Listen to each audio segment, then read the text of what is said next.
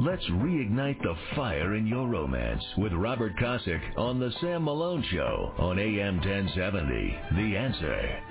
Yes, sir. 8:36. I love this part of our week, of our show, when we actually do get to talk about the glory and sanctity and holiness of marriage. And I throw in the steaminess. We've been doing this since, I think, late 93 at KRBE, when I made comments about fidelity in marriage and how wonderful and strong marriage can be, how it should be, how great it is. My good friend for many, many years is the author and church deacon and marriage coach Robert Cossack, wrote the book Honor the Vow years ago, honorthevow.com. He writes our marriage tips. Welcome to the show, Mr. Cossack. Happy birthday, my friend, and Grazie. A very happy Mother's Day to all those mothers out there. Mothers! Mothers! True that. So we've been doing this a long time.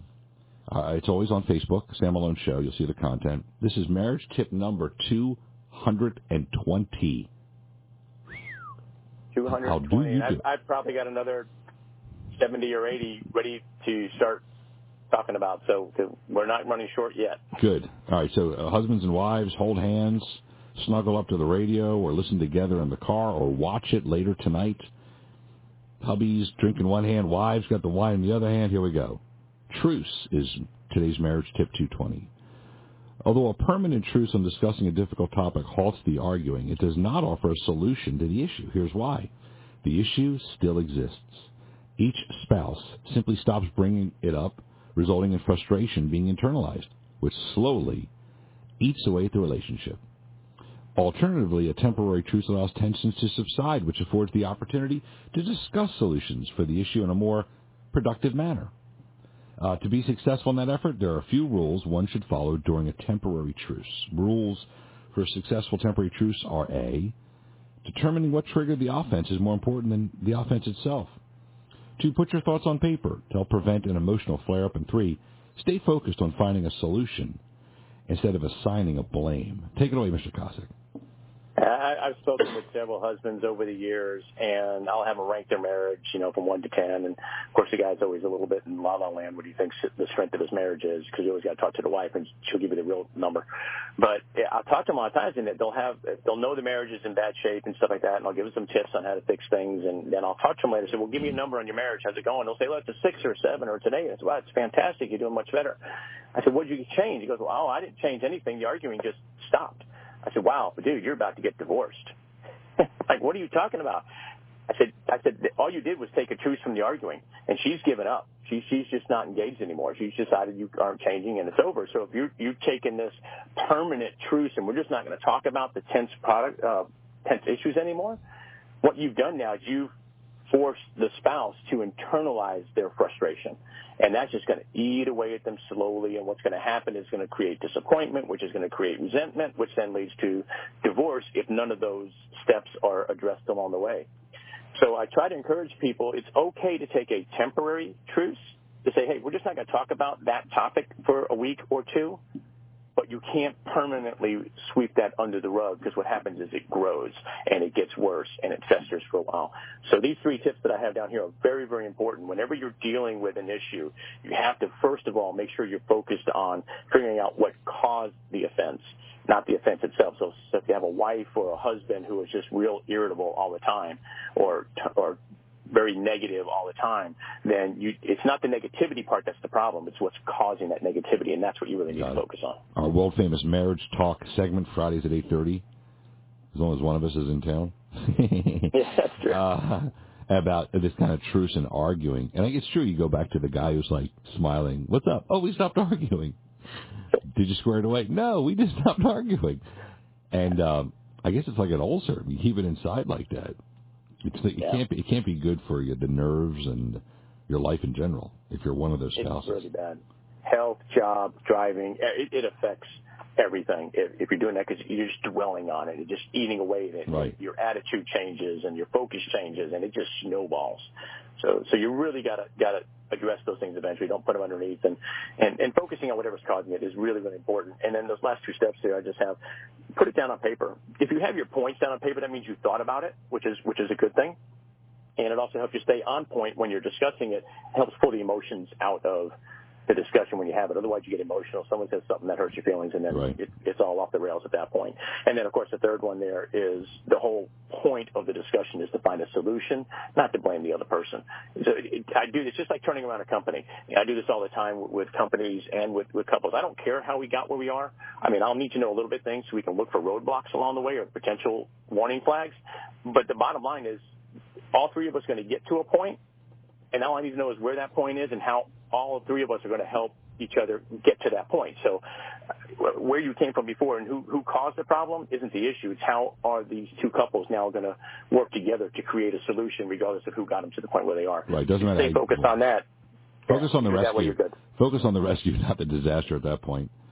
If you're a first responder, Robert Kosick, my wingman on our world-famous Marriage Talk segment, Fridays 8:30 right here on radio and on television. And you can always access it via our Facebook page, Sam Malone Show. Marriage tip 220. Because I'm telling you, you want to get things squared away. It is a tough world out there. I was looking on Facebook, and a friend of mine's traveling, right, and they lost her suitcase. So that's a tough day. Oh, right? yeah. So, you know, you're driving, and somebody, opened their door into my car. I was out last night. And I'm like, oh, man, a rock hits the windshield, flat tire. Another company buys your company, where you work, and you're like, oh, am I going to have a job? Internet goes out.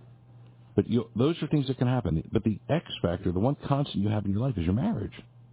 So no matter how rotten your day was, you get to go home to your husband, your wife, man plus woman, snuggled up on the sofa, and have I say have a drink. My Scotch Princess has her wine. If it's prayer, or get naked and take a shower if you're going to argue. Nobody can be mean or nasty, right? Naked, all soapy in the shower. That's pretty true. Yeah. You won't be arguing, that's for sure. You won't be arguing, I'll tell you that. Now, our world-famous Marriage Talk segment tips always come with a hot and heavy marriage tip. It's also on our Facebook page, Sam Malone Show. It says, stop right there. The worst intimacy tip ever given is ... until you try it. Separate your intimacy into two phases with an overnight break between each phase. Phase 1 is everything but. Phase 2 is everything else. When timed correctly, the pause creates heightened anticipation, excitement, and more fulfilling results. Caution, the above tip may result in temporary loss of focus, productivity, and sanity if the pause occurs during daytime hours.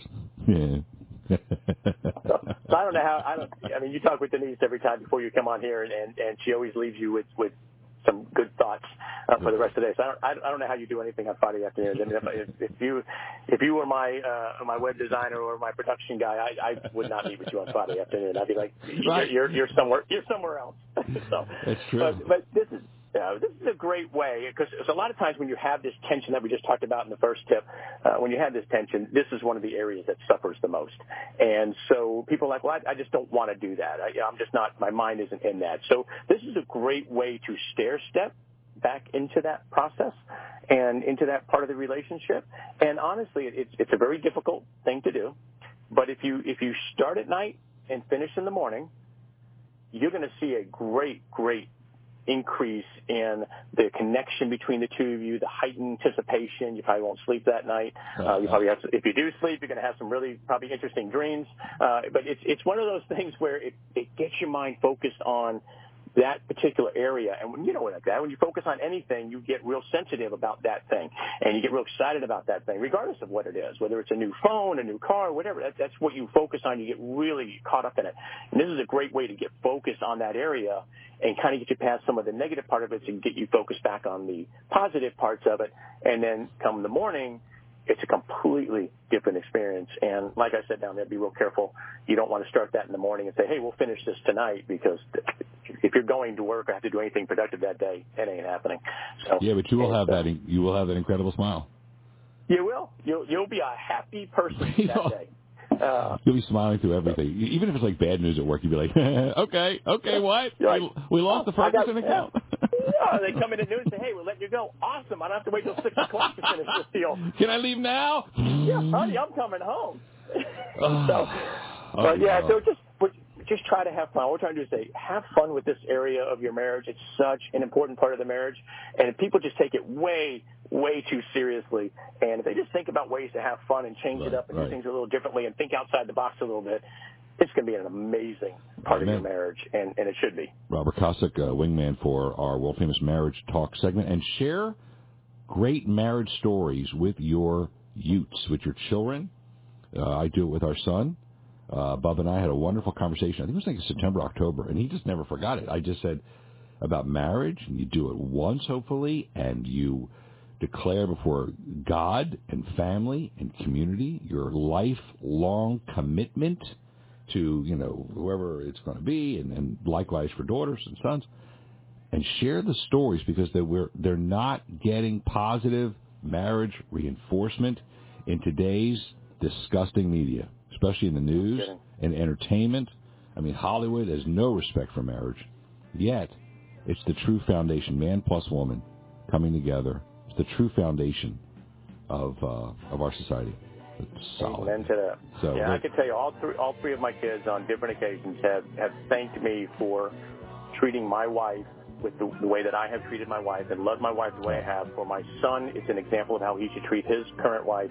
And for my daughters, it's what they're looking for in a husband. And that just warms my heart. And that's generational. That'll go from generation to generation to generation. It's a long-term benefit by doing that. Amen. Our world-famous Marriage Talk segment comes to an end today. It's not really ending. It's just a segment is, but it'll live forever on social media. Go to our Facebook page, Sam Malone Show. The content is posted there. There's a link for Mr. Kosick to honor the vow. The tip and the video and our conversation, the television side of the show, is there, so you can watch it on our Facebook page. Have a blessed and wonderful weekend. Enjoy your Mother's Day with your wife. And thanks for being part of our family here. And thank you so much, Sam. Have a blessed weekend and a wonderful birthday celebration. Thank you, sir. Hitting the speed limit. Damn proud of it. I like the music, too, Mr. Tiller. Oh, yeah, reminiscing. All right, back in a second. AM 1070, The Answer. Reminiscing. Ba, ba, ba, ba, ba, ba.